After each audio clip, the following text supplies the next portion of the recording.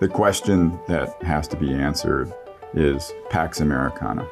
If you want to have that kind of that post-World War II peace that the U.S. has preserved, that's going to cost money.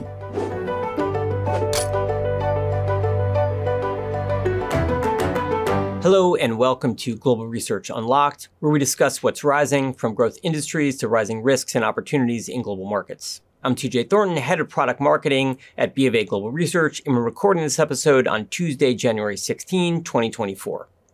A quick look at the global headlines, and it's easy to understand the case for increasing defense spend. But have the various conflicts translated to meaningfully more spending, even outside of munitions and consumables? And with deficits already so high, is growth in defense spend difficult to achieve politically? It's been argued that defense stocks should benefit from multiple expansion given that backdrop, but has that happened and what's left? We'll discuss those questions and a few more with Ron Epstein, who covers U.S. aerospace and defense for BofA Global Research. Thank you, Ron, for joining us today. Yeah, good to be here. Thanks. So, Ron, as we sit here today, a U.S. budget agreement seems close, but it's not yet a done deal. Something should be done by the time this podcast is out. In broad terms, how does the budget look for defense spending? Yeah, the budget looks actually really quite good. If you look at what's being framed right now, it's $886 billion in baseline defense spending, plus another $105 billion in supplemental spending. So if you add that up, that's $991 billion, just a hair under $1 trillion of defense spending. We were expecting to get to about $1 trillion of defense spending by 2026. So this is actually ahead of where we thought, fiscal year 2026. So this is actually ahead of where we thought we would be at this time. So from a budget perspective, it's actually a very robust budget. Okay, and you recently hosted a defense forum with experts from industry, from the U.S. Armed Forces and others. Not surprisingly, it seemed that the view from that forum was that there needs to be even more spend than what we'll get from the 24 budget. Do you think that's realistic, though, in the years ahead? Yeah, I do. I mean, when you think about the years ahead, the question that has to be answered is Pax Americana. If you want to have that kind of that post-World War II peace that the U.S. has preserved, that's going to cost money. Right now, the U.S. is spending about 2.8% of GDP on defense. That probably has to rise to somewhere between, call it 4 to 5% of GDP to allow that to happen. Now, from a political perspective, the question you have to ask is, who is going to be, or who wants to be, the Congress or the administration that lets Pax Americana slide away? And my guess is probably nobody soon. And if you want to preserve that, again, you have to get to 4 to 5% of GDP, and currently we're just under 3. Okay, and I mentioned lots of interesting guests at the forum. Anything else from that worth highlighting, do you think? Yeah, I mean, I think probably one of the more interesting takeaways, and this was uniform across pretty much every speaker, and the way I kind of frame it is, everything, everywhere, all at once. There's a sense of urgency in the Department of Defense that we have to be ready as a nation to act. And that's not being communicated very well to the broad public.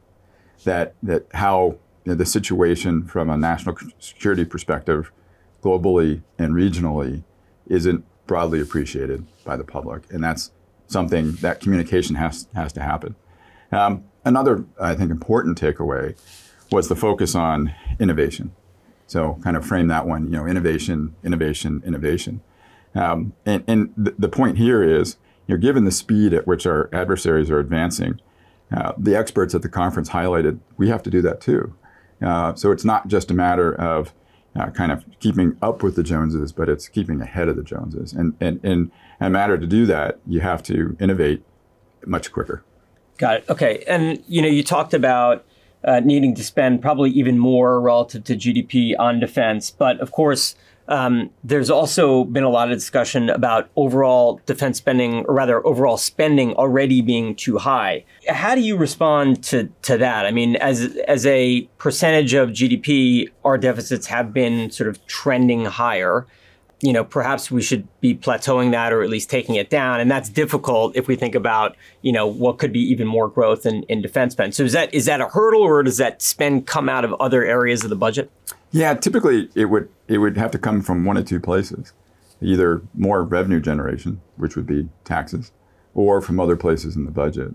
And again, it kind of gets back to, TJ, this whole concept of, do you want to preserve the world that we have or not?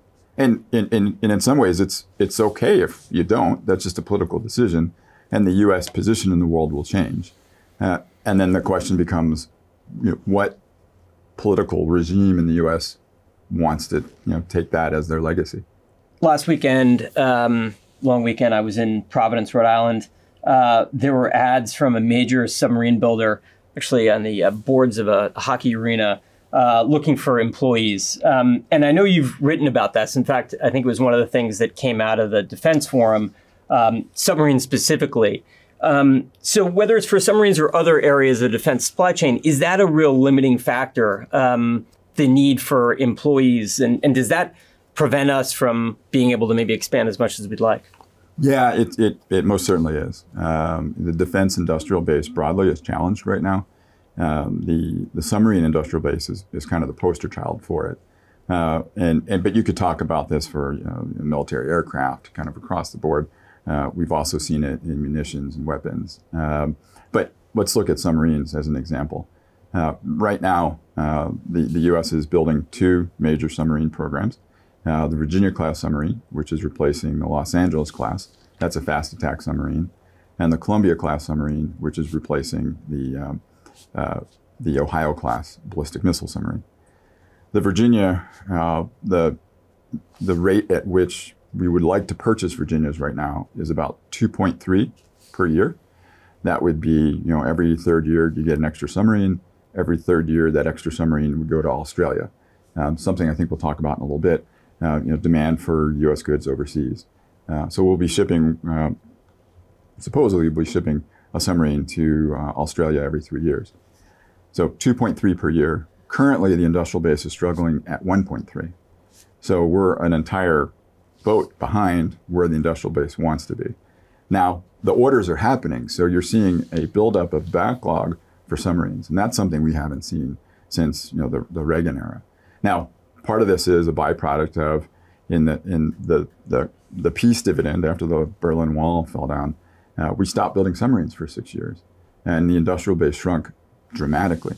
So we're dealing with not just challenges on the labor front, but the entire supply chain. So you're retooling an industrial base to support these new levels of demand, and we're seeing that across the entire defense industrial base. Everything from space all the way down to undersea. Let's talk a little bit about elections, at least presidential election years. I know they've tended to be good for defense stocks. How much outperformance do we tend to see on average for defense stocks in election years? Yeah, so defense stocks tend to do well during presidential election years. We've looked at this closely. If you go back to 1980 and look at how a basket of defense stocks would do, on average, they outperform the S&P by over 13%. Now, it turns out, if you peel back the onion even more, a lot of that happens in the second half of the election year. So the setup going into this year is, from that perspective, pretty darn good for defense. So you've got a defense budget that's record high, and you're going into an election year. So broadly, for the defense sector, it's a good setup. We did a podcast almost 2 years ago, soon after the Ukraine war started. And I know one of the things we talked about back then was the case for defense multiples, how they seemed low to you in absolute terms relative to the S&P. But curious, now that almost 2 years have elapsed, what have multiples done? And you've made a pretty good case for sort of the revenue side. But what about the multiples for these defense names going forward? How much room is there to go? Yeah, so it's interesting. When we did that, defense stocks were trading at almost a 2 standard deviation away from their mean on forward multiples. And then we saw that recover, and they traded about 1 standard deviation above their mean. And then they gave some of that back. So right now we're a little bit around mean, maybe a smidge above that. So on a relative valuation basis, they're pretty, how can I say, reasonably priced at this point. But the Ukraine war was priced in relatively quickly. And if you go back to 2 years ago, the stocks were priced almost at a level that we hadn't seen since, at least on a forward multiple from the fall of the Berlin Wall. They got really, really inexpensive.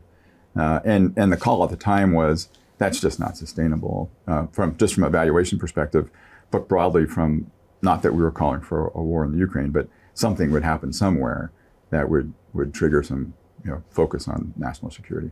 So we've mostly focused on the U.S. so far, but I did want to talk about areas outside of the U.S. Of course, U.S. allies have been providing funding too for some of these conflicts, wars that are ongoing. Where do we stand in terms of defense budgets for U.S. allies? I know, again, there were some adjustments right after Ukraine. Is there much more room to go, just like what we've potentially could see with the U.S.? Yeah, for sure.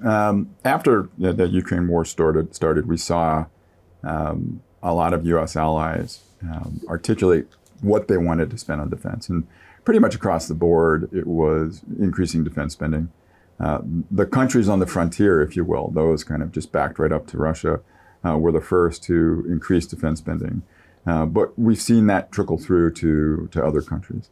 Broadly, if you look at NATO, kind of the NATO handshake agreement is every country should be spending about 2% of GDP on defense, and not every country was. We've seen more movement towards that. So globally, we are seeing more spending on defense. Another area that's important is the Pacific Rim. We've got allies in the Pacific Rim, Japan, South Korea, Australia. Australia is a particularly interesting example, where they also are taking a more aggressive stance with regard to their national security and their spending. So one, I think, important point is this agreement that the U.S. has with the U.S., the U.K., France, and Australia, called the AUKUS agreement. And a part of AUKUS is the U.S. Supplying nuclear submarines to Australia. And that's the first export deal for nuclear submarines ever in the history of the U.S. And that's just based on the Australians just trying to bolster their own national security. Well, Ron, thanks very much for joining us today. I think in addition to looking at defense stocks, I'll be looking at real estate in Connecticut and Providence based on your pitch for subs. So appreciate your time. Thank you.